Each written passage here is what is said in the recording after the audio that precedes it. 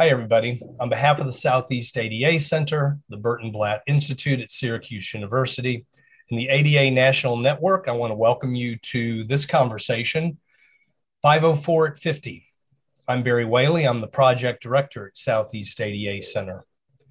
504 at 50 is a special interview series created in recognition of the 50th anniversary of the Rehabilitation Act. And in this series, Dr. Peter Blank speaks with leaders in the disability rights movement who advance the cause of equal rights through their tireless work. Today, we welcome our guest, Dr. Sachin Pavithran. Dr. Pavithran is the executive director of the U.S. Access Board. Our host, as always, for this series is Dr. Peter Blank, chairman of the Burton Blatt Institute. So, Peter, I'm pleased to have both of you with us today, and I will turn the microphone over to you. Thank you, Barry and Dr. Pavithran. It's such a pleasure to be with you today. You've been engaged actively in the disability community for many years as a researcher, as an advocate, as a commentator, and now you have a new role, a relatively new role as executive director of the United States Access Board. Perhaps you can tell us a little bit about how you arrived at the Access Board and your personal history as engaged with the disability rights movement. Sure. I am a blind person. I immigrated to the US right after high school to start my college here in the US. So I've been blind most of my life, and coming to the US, I was open to possibilities that I didn't have before. So seeing the access that people with disabilities have in education and in employment, in the different settings that I didn't realize that I could have growing up. I'm originally from India. I grew up in Dubai, and then I came to the US. And growing up in Dubai, I wasn't aware about all the different things that someone with a disability could do, especially someone blind, what they could do. But when I came to the US, I was excited with the opportunities, but the more I learned about the possibilities and what is possible, even though we had all these different laws in the books, I got interested in what policy changes could look like. I met with a lot of other disability leaders, a lot of mentors who are disability leaders, and I joined an organization as well called the National Federation of the Blind, which is a strong advocacy organization. That's where I started with the whole advocacy work. I've had many role models over the years, like Judy Heumann, Andy Imparato, Fred Schroeder, just a lot of people who's been strong voices in the disability community over the years. So that's kind of what gave me a start becoming a disability rights advocate. When I finished college, I was more interested in computer programming and doing that kind of work, which is what my focus was. But when I started working with all these organizations and advocates, my interest changed, and I didn't want to be a programmer anymore, but I rather want to see what I can do to influence policies, systems change. That's what led me into the work I do right now, getting more involved in accessibility, getting more involved in disability rights. And with all that work, I got an opportunity to be appointed under the Obama administration, where I was appointed to be the member of the U.S. Access Board, where I became chair of the Access Board and also worked pretty closely with the Obama administration on various different policies. And since then, I've taken this role as the executive director of the U.S. Access Board, and I've been in this role for about a little over a year and a half. Well, that's quite a long and extensive history. You know, in the 1990s, I was working with the National Federation of the Blind on a case called the National Federation of the Blind versus Target Stores, which was one of the earliest cases. I was fortunate to co-counsel that with an extraordinary group of lawyers at Disability Rights Advocates. I'd like you to please take us through a little bit of the history of accessibility. You could even go back as far as at the beginnings of the ADA or before.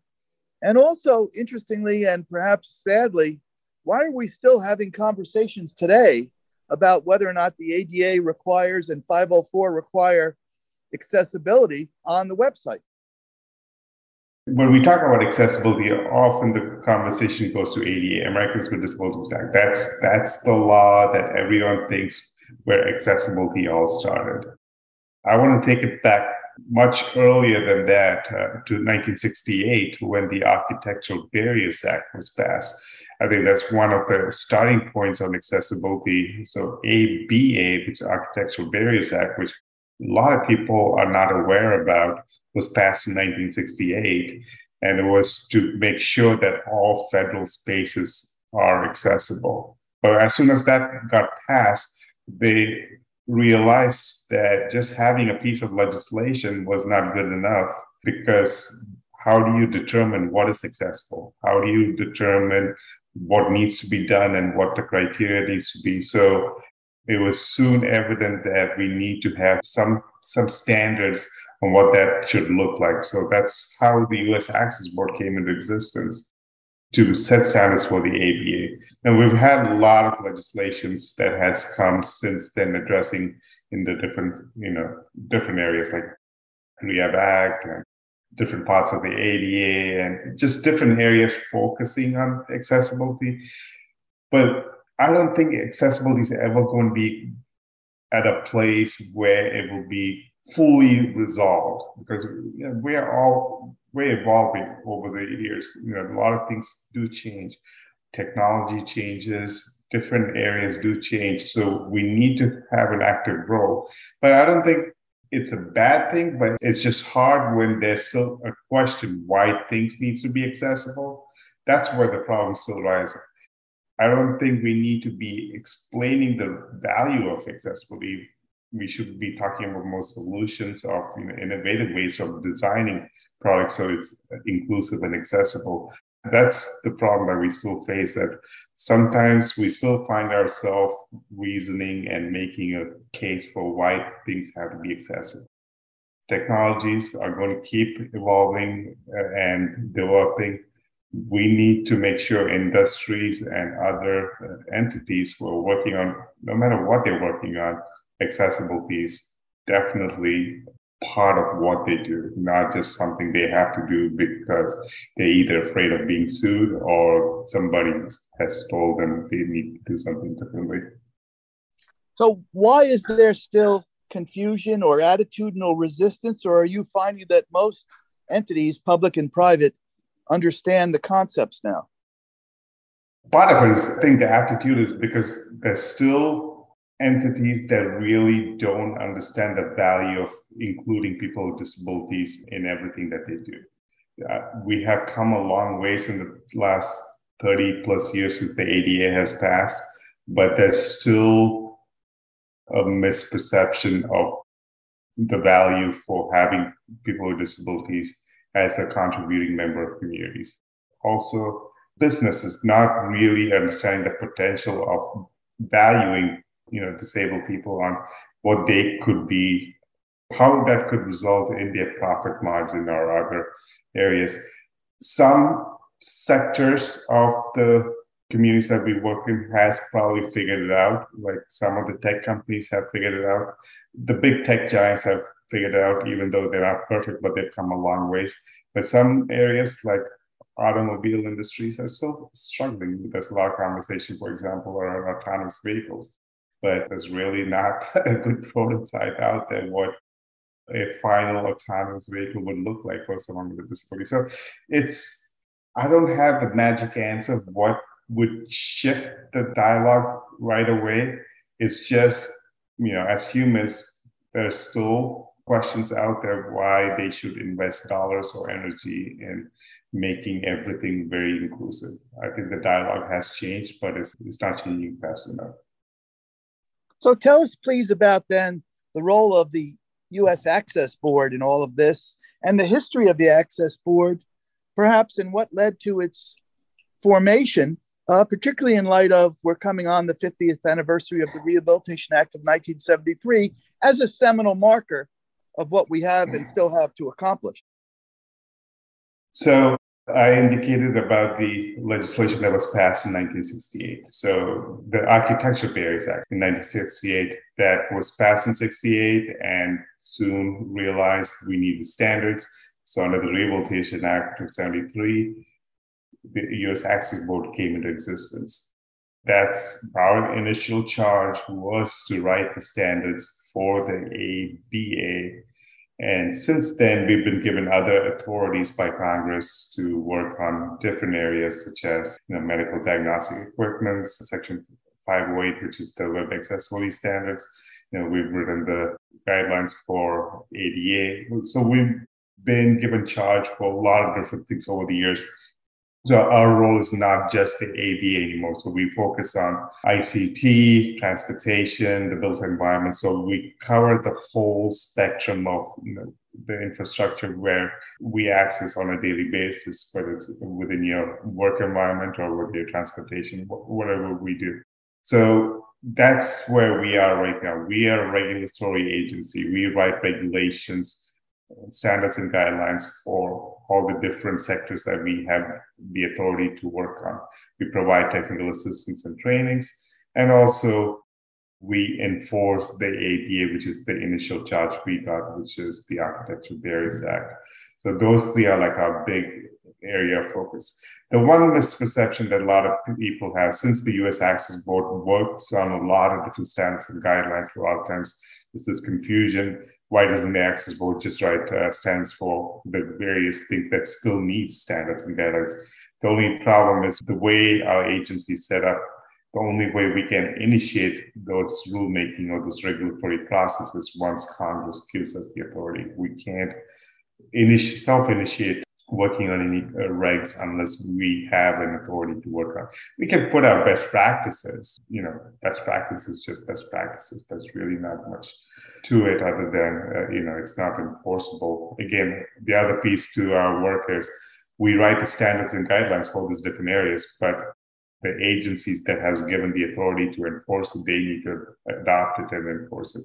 So we don't enforce all the standards we write. We write the standards, and DOJ or transportation or HHS, whoever has the charge to enforce for enforcement, they're the ones who does the enforcing.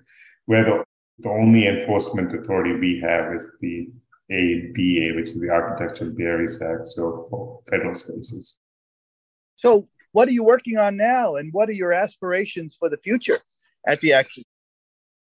So we do have, different rulemakings that we are involved in, like public rights of way. We're working on self-service transaction machines. We are starting to initiate some rulemaking around vehicle charging stations. One of the areas we haven't done a whole lot in the past when it comes to ICT. We've done 508, which we've done over the years, but we're trying to expand more in the digital space and also just the frontier when it comes to what's happening technology-wise. I gave an example earlier about autonomous vehicles. What can we as an agency, even though we don't have a direct authority on it, how we can influence the industry in making sure AVs are accessible in the future. So trying to stay on top of technology is a big focus for me and a drive that I'm pushing the agency also towards. Not saying that we will stop focusing on the other areas, like the built environment and the other parts of transportation. We do built environment really well. I think we want to step up in the future of technology, what's happening, so that we're not trying to retrofit. We're not coming in the latter part of the game so that developers and designers have to figure accessibility out on the tail end.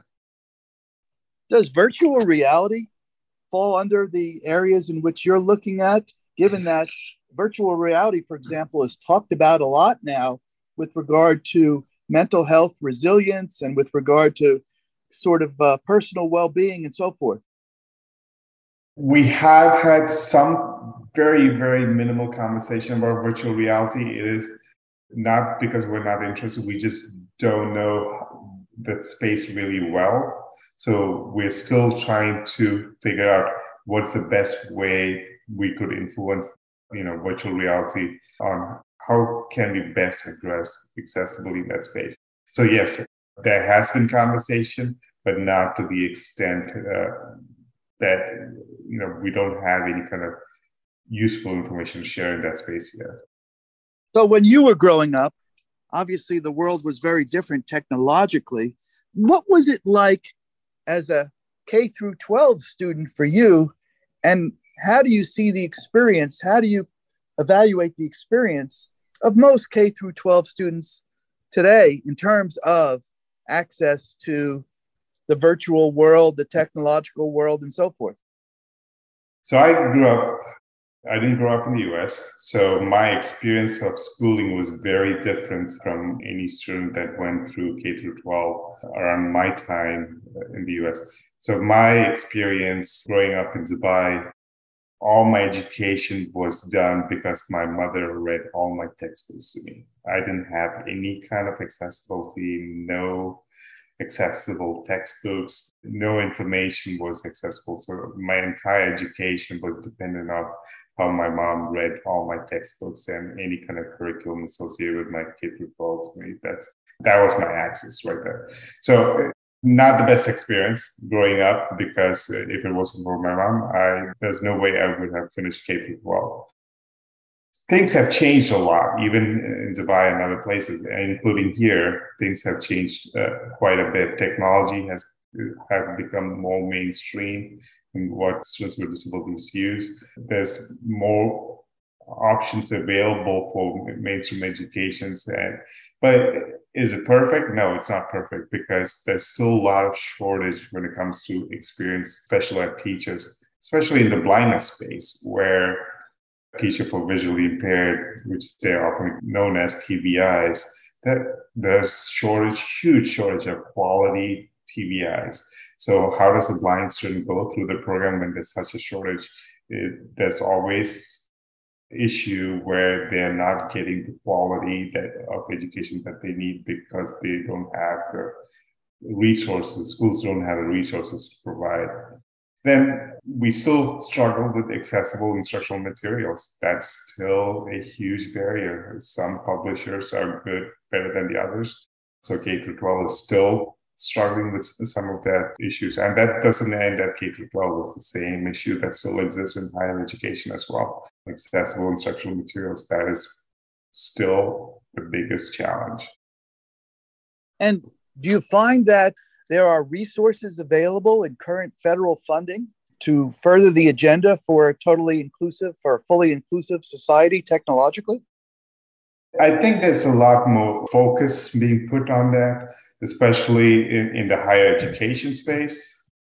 There's a lot more focus on what accessible platforms should look like and what universities and other entities providing higher education should be doing. I don't think it's a resource issue coming from the federal government. I think it's a bigger issue whether the university is making a priority to make it a reality. In higher education, some universities have stepped up and are doing a good job in making inclusive learning experiences for all these students. And there are a lot of universities that haven't even made it a priority at all. What do they do when they procure any kind of learning management systems? What do they do when they get whatever instructional materials? How are they working with publishers? That's still not a priority for a lot. As a disabled student, you can't just apply to any university and expect whatever they are providing for inclusive learning is going to be the same as another university. It's hit or miss, right? Still. Instead of the federal, I think the federal government is doing their share. Can they do more? I'm sure they can do a lot more. The Department of Education could do a lot more. But I think the universities should be held accountable as well, because these are not new topics that we're talking about. These have been things that we've been pushing for years. So the universities can't continue to use the excuse that they don't have enough resources to do it. It's just they haven't prioritized, and they don't seem like they have. The argument I hear always is, well, we don't have enough disabled students to make that resource worthwhile. Now, of course, a big issue is transition from school to employment. The employment rates of people with disabilities still are lagging compared to people without disabilities. Perhaps you could comment on that issue, both from the perspective from the blind community and more generally cross disability. Are we doing, or how can we do a better job to basically go from college to careers, to go from college to meaningful work, as many people with disabilities, even who graduate college, still are not in the workforce? This is a very interesting topic, and it's controversial at times because we have the rehab services, the vocational rehabilitation, which has been in existence for many years, but we still find huge unemployment among people with disabilities. So why is that not changing? Is the systems that we have in place not good enough? Is it not doing what it's been set up to do? Or are we not empowering people with disabilities to get the employment that they need?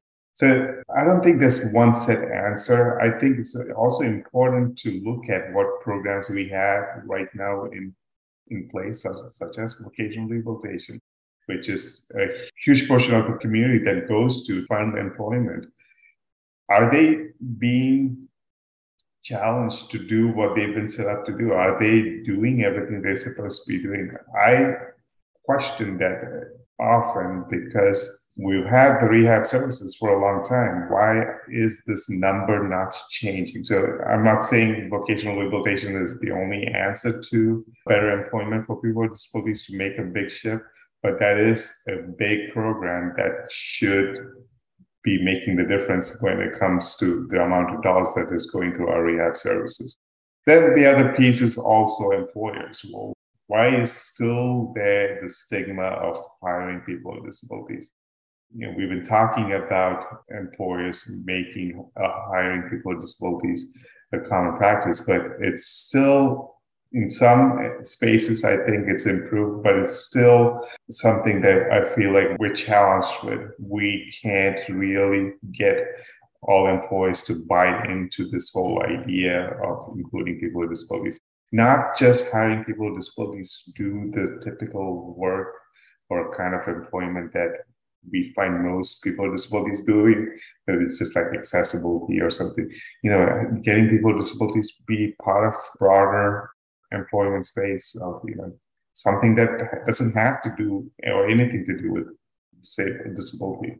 So kind of challenging employers also. But then the other piece is encouraging people with disabilities to go into tracks that is typically not where you find people with disabilities working in or focusing on, like the STEM areas and other areas that you don't find.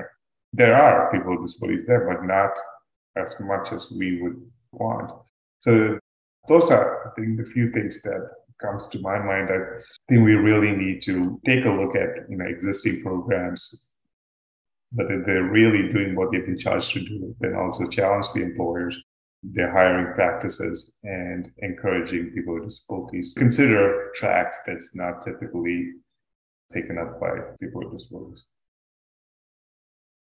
Are you optimistic for the future with regard to the opportunities that present themselves, and what role do you see the Access Board continuing to play in the future?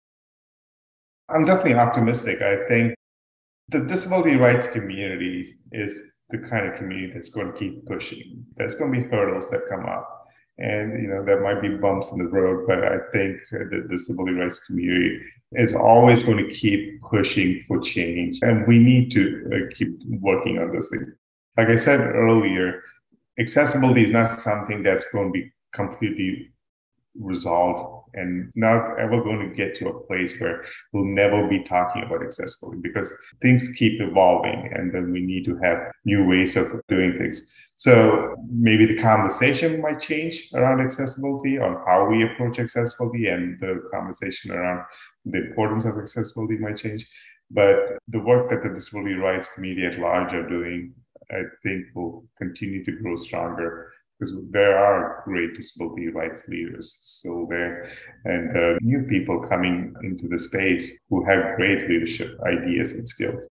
As far as the Access Board is concerned, As long as I'm in this role, I'm trying to grow our focus areas, getting broader into like the digital space, the technology space, like I said earlier, so that we are more in the forefront of some of this conversation that's happening in the industry, so that we don't have to come in the tail end to try to retrofit. Because regulatory work takes time, and we don't want regulations the only way that dictates what accessibility design should look like. We want to be in conversation with industries so that they are taking into consideration what accessible design should look like. So I must ask, of course, we're in the midst of a pandemic, the COVID pandemic or endemic. How has that changed the landscape in many ways for your interests and those of the Access Board? For example, the terrific increase in telework and telecommuting and virtual learning and so forth. So the pandemic has been a great learning experience. In spite of all the tragedies that has happened, we've learned a lot in the last couple of years. The way things were shifting so fast, becoming digital, made very clear that digital accessibility is still a huge issue, which has been given a lot more attention in the last couple of years than years before. Tech companies have stepped up, like Microsoft, Apple, platforms like Zoom, Teams, Google Meets. They were all not really that accessible in the past. Teams and all those other platforms, which are very similar now, they've come a long way in the last 2 years than they ever had in the 10 years prior to that. So how technology has improved in the last couple of years is significant. But there's still a lot of barriers. One of the biggest barriers as soon as the pandemic hit was lack of accessible information when it came to vaccination or when it came to like COVID testing or self-testing of COVID testing kits. All those still were a huge barrier. There's still a barrier when it comes to how do you test, do self-testing at home, when you're blind. There's some technology out there that's coming out, but it's still not perfect. So, there is a lot of lessons that we have learned that we need to work on. But I think, in the disability community, we've been kind of pushing the conversation around what employment should look like for people with disabilities. One of the biggest barriers being transportation. How do someone get to their place of employment if there's no good transportation? And also finding place to live because you have a disability. You tend to live in a place that you can get to your place of employment a lot easier, which sometimes tend to be more expensive, and often people have to leave their support systems behind because of transportation. That conversation has shifted because of telework and this whole remote working dialogue that's going on. In the past, when you talked about teleworking, it was always this thing that you never said because everyone frowned about telework. And now in 2 years, like everybody wants telework. So even though the disability community has been pushing for telework for decades, in the last 2 years, the dialogue has shifted to it being one of the best things ever granted for employees. But there's also concern with telework, and this is my personal opinion. When I look into the future, if everyone with a disability is wanting telework for one reason or another, whatever that reason might be, it's fine. But we've been working really hard or fighting really hard over the last many decades to make sure that people with disabilities are visible, whether it's in employment space, whether it's in the community. My fear is if we keep pushing for everyone to just telework, especially if you have a disability, and not give the option to have in-person work also, I don't want it to go down the path where employers automatically, because they don't want to deal with accessibility issues that they might have in their physical space, immediately say, okay, this person's a disabled person, so let's just make them telework so that we don't have to address the accessibility issue that might happen in physical space. That's one of my worries. The other worry is when you're not visible, you're forgotten. So let's not forget all the work that has gone into making people with disabilities visible in all these different spaces by just becoming an icon in your Zoom meeting. We need to be visible in all spaces, and we need to be mindful when we're pushing for telework and all these virtual options that's out there. That does not become the only way that people with disabilities function. Well, I want to congratulate you and thank you for your time today. It's very important that you convey the excellent work of the Access Board to our listeners. And I will give you the last comment if you had any additional remarks that you'd like to make or issues you think are important that the community should pay attention to in terms of the work you're doing and others are doing. Well, thanks for having me be part of this podcast. I think it's a great thing to bring some of this information forward. In closing, all I would say is I think no matter which space you belong to, whether you work in the disability space or not, it's important to make sure people with disabilities are speaking for themselves and they are at the table voicing their thoughts and ideas and concerns. We still find others speaking for people with disabilities, which is fine. I think we need allies, but people with disabilities definitely need to be taking the lead. And I encourage upcoming leaders who are disabled to really make themselves available in opportunities that could help change some of this dialogue. Well, that's outstanding. I thank you again for your time. And Barry, I turn it back to you. A great interview and very informative for our listeners. We look forward to future discussions with you. Thank you. Oh, thank you, Peter. Listeners, our guest for this interview has been the Executive Director of the United States Access Board, Dr. Sachin Pavithran. With over 20 years of direct involvement in the development, testing, and training for assistive technology, Dr. Pavithran has given lectures and training in accessible information technology for individuals and groups, as well as assisted in the evaluation of products related to web accessibility and design. So we thank him very much for joining us today. Listeners, as a reminder, if you liked what you heard and you want to listen to other interviews, you can find those interviews at our website, section 504 at 50. Section 504 at 50 series is produced by the Southeast ADA Center, the Burton Blatt Institute at Syracuse University, and is a collaboration with the Disability Inclusive Employment Policy, Rehabilitation, Research, and Training Center. Again, thank you for listening, and we look forward to seeing you at our next interview.